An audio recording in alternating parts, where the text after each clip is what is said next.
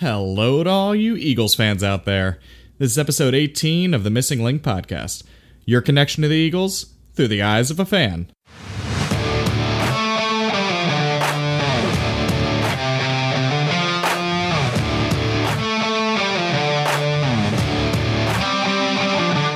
Today we'll be reviewing that 17-10 loss to the Patriots and looking forward to the Sunday matchup against the Seattle Seahawks.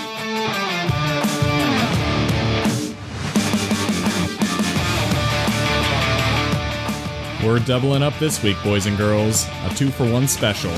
Honestly, with the way the week's going, I'm just going to have to record both the review and the preview in one go. Hope you guys don't mind. If you end up liking something like this, let me know, because we can always do one episode and throw it all together for your listening pleasure. It's given me some perspective waiting to talk about the Patriots game, because immediately afterwards, I was just completely pissed off. The offense didn't come to play. Carson didn't have his best day. Aguilar's grabbing his knee after he drops a pass. It's just overall bad vibes. And as the week's gone on and we've kind of learned the severity of some of the injuries, like Lane Johnson, probably not going to play this week, he really made a big difference. Because in that first quarter, part of the second quarter, Eagles were rolling. Offensive line's doing a great job, both run and pass blocking, up 10-0. And then Lane gets hurt and it all really goes to shit. I know that in the past podcast, I was pretty confident that we were going to win that game, and it sure looked like I was on the right track in the beginning, but right tackle, one of the best, if not the best right tackles, goes down. You have to put in Halapuli Vaitai. It was bad. Wide receiver injuries caught up with us. Alshon wasn't out there. The guys behind him didn't step up. Jordan Matthews is exactly who we thought he was. Not a great player. Someone who's past his prime and really probably shouldn't be on an NFL roster. It's like, what do you expect Carson to do? How many people need to get hurt on offense before it becomes obvious? Stop relying on older people at the wide receiver position. Deshaun hasn't played this entire year. Alshon Jeffrey hasn't really been effective when he has played. Now he's injured. And relying on Nelson giving him a $9 million contract for 1 year seems like a hell of a mistake. Without anybody to really throw to, Carson's holding onto the ball, looking Zach Ertz's way, throwing it to Goddard. That's all he has. You know, he has Miles Sanders out of the backfield. You just can't throw it to his wide receivers, and that's going to just completely handicap you as an offense. You look at someone like Dak Prescott last year, as soon as he gets Amari Cooper, Michael Gallup develops, he takes off because he's a good player, as is Carson, but you need to give him toys to work with on the outside. You need to be able to stretch the defense. The first line of business in this offseason, whether that's after the playoffs or we don't make the playoffs, needs to be to identify and go after both veteran and through the draft wide receiver talent to make this offense go. Because one of the bright spots of the game was the defense. Jalen Mills has really solidified the cornerback position since he's returned. Ronald Darby's playing pretty well opposite of him. They made Tom Brady look pretty bad out there. His QBR was around 34, and he didn't throw for any touchdowns. The only touchdown through the air came from Julian Edelman on a trick play. Brady was 26 of 47, 216 yards, not very impressive whatsoever. 67 quarterback rating. He wasn't the driving force behind this win. The Patriots didn't win the game. We lost it. We gave the game away after the second quarter when you don't score again. The whole second half, I think we traded upwards of 12 punts back and forth with the Patriots. How many chances do you need on offense? I mean, drive all the way down the field. Carson's not his best. He's being inaccurate here, there, everywhere. Throwing at people's feet, throwing it above them. Has a bad game. It happens. When the offense doesn't have the weapons to kind of pick him up, where he has to be perfect every single week to drive this bus forward, you can't expect that from somebody. You have a bad game, you need someone else to step up and have a great one. And there's just not enough of that on offense. We don't have a superstar at the skill position really outside of Zach Ertz, and Zach Ertz is going to be blanketed every single time until we can prove that someone else can beat the opposing team through the air. So, vaunted Patriots defense sure didn't look scary for a quarter and a half. Definitely clamped down on Carson and the gang after that. If you score 10 points, you're not going to beat anybody. And if you would have came to me before this game and said, Tom Brady's not going to throw for a touchdown, and they're only going to score 17 points, I would have said we would have won. Absolutely, 100%. Very frustrating loss. What's the remedy? Well, in my mind, what you need to do is just roll with who you have. I would prefer not to have Nelson Aguilar out there. I don't think the guy's a competitor. I think he's lost his confidence. He's pissing me off because he's dropping every pass thrown his way in crunch time. You got to play the hand that you're dealt. You got to roll with these receivers. Maybe throw in Arcega Whiteside just to give him some routes and see what the guy can do. Caught a pretty decent pass down the field for 29 yards later in that game. Just at least try the rookie, see what we got. Until the offseason gets here, there's not going to be any real help out there, and remaking this offense to make Carson as effective as possible will be priority number one. Until then, we're going to ride this out, and what we have is great tight ends, decent running game. Jordan Howard being out really hurt us because we kind of lost our battering ram. Miles Sanders did what he could, but I think he only got like 4 touches after halftime. You don't trust enough to run the ball, so Carson's going to drop back, and this is what's going to happen. Get well soon, Jordan Howard. Get well soon, Lane Johnson. They're not going to be ready for this game this week against the Seahawks, but before we move on, just a final reflection of the Patriots game. Extremely frustrating, but a great start. You got to score more than 10 points. Period. End of story. And that falls squarely on Doug Peterson's shoulders. You need to score more, guys. If you're going to score 10 points, you're going to lose to the Bengals. Unacceptable. So figure it out. Seahawks this week, fortunately, don't have a great defense at all. If you look at like their overall rankings, it's really kind of ugly.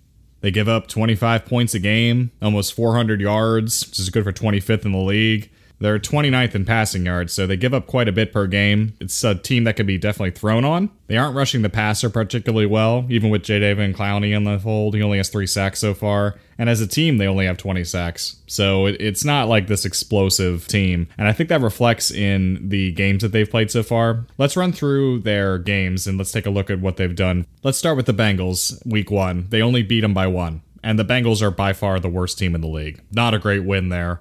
Beat the Steelers by 2, 28-26. That was with Big Ben, but still, Steelers aren't exactly a juggernaut. Not that great of a win. They lost to the Saints 33-27.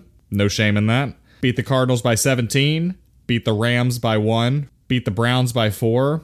I mean, the Browns are terrible. That game was also in the 30s. They won 32-28. Lost to the Ravens 30-16. Ravens, by the way, look incredible. I mean, they could absolutely go to the Super Bowl and win it this year.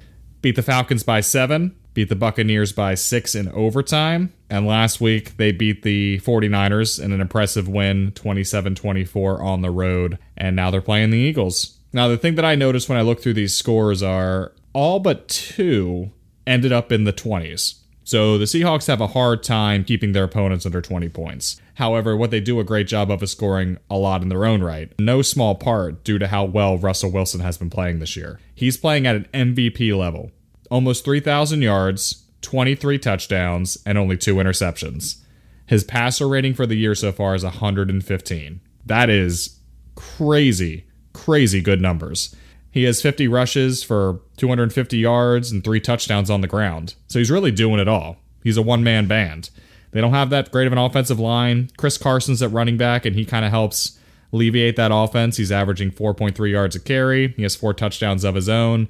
But Russell's what makes that whole team go. And that's really something. They surrounded him with talent at the wide receiver position with Lockett and DK Metcalf, who's a rookie, who unfortunately was taking after J.J. Arcega-Whiteside, so could have definitely used DK Metcalf on our team. He's doing what he can, but he's playing his game, man. I mean, he's just locked in, playing the way he has in the past, and it just seems he gets better and better as time goes on. That 115 passer rating is absolutely ridiculous. 2 interceptions and in the 20s with touchdowns. That's just insane. It's almost the opposite of the Eagles' problem. When they played the Patriots last week, offense was just in the tank and the defense was playing well. The Seahawks present a different problem. Their offense is elite and their defense is pretty subpar.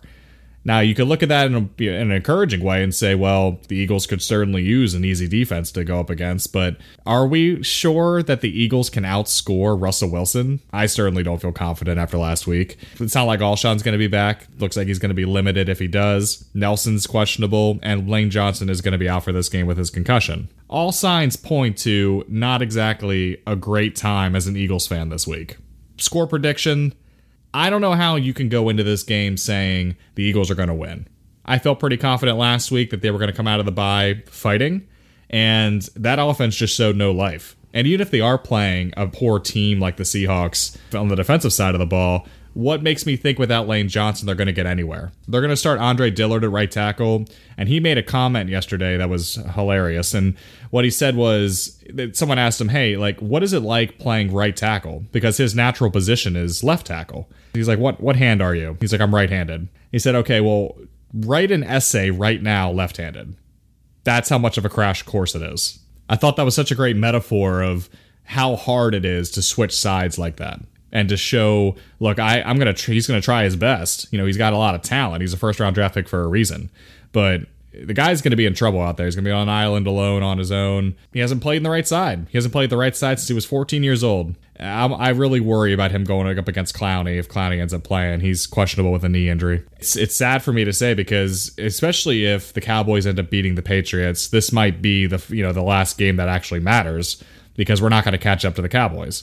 But let's say New England pulls through, beats the Cowboys, and we lose to the Seahawks. It's not going to be the end of the world. We still have an opportunity to beat Dallas when they come here, and we still have a chance at winning the division. However, Seahawks are 8-2. Eagles aren't feeling too good about themselves, and they're banged up. And like I said, the offensive line is so important, and that right side gives me no confidence they're going to protect Carson too well. So I'm going to go with Seahawks 31, Eagles 24. And I say that even the 24 seems kind of generous, I know. In every game this year, the Seahawks have given up almost 20 or more points, and the Eagles can definitely get there.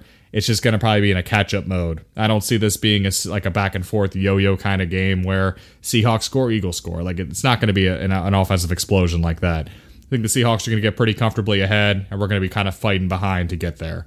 No, I don't see this defense stopping Russell Wilson. Their offensive line's not fantastic, but our pass rush hasn't exactly been great either. And even though the cornerbacks have been playing well, Russell Wilson just presents so many problems for you because he can run, he can throw, he's accurate, he's tough, he's gritty, all that stuff. He's just a great player doing great things. I hope the Eagles win. I mean, it'd be a hell of an upset. But I can't sit here in good faith to you, my gentle listener, and tell you that the Eagles are going to win this game because I don't think they will. Seahawks 31, Eagles 24. Again, if that's the way it goes and Dallas still loses to New England, it is not the end of the season. There is still a way, and I would say a likely way, that the Eagles make the playoffs by beating Dallas when they come here and beating up on the back half of our schedule, which is not a hard schedule whatsoever. Never fear. We're going to make it through. If we win this game, that puts us in a great driver's seat, but just enjoy it. The expectations are not going to be too high. Hopefully we'll see a good game, and hopefully they prove me wrong. Say it with me, everybody. Fly, Eagles, fly. Thank you for listening to this edition of the Missing Link podcast. If you enjoyed it, please share this with a fellow Eagles fan that you have in your life. I certainly hope that I'm wrong about this one. Look, it's a home game against an NFC opponent. Gotta get hype. I'm sure the link will be rocking. Hopefully it's enough to take us over the edge. Go Birds.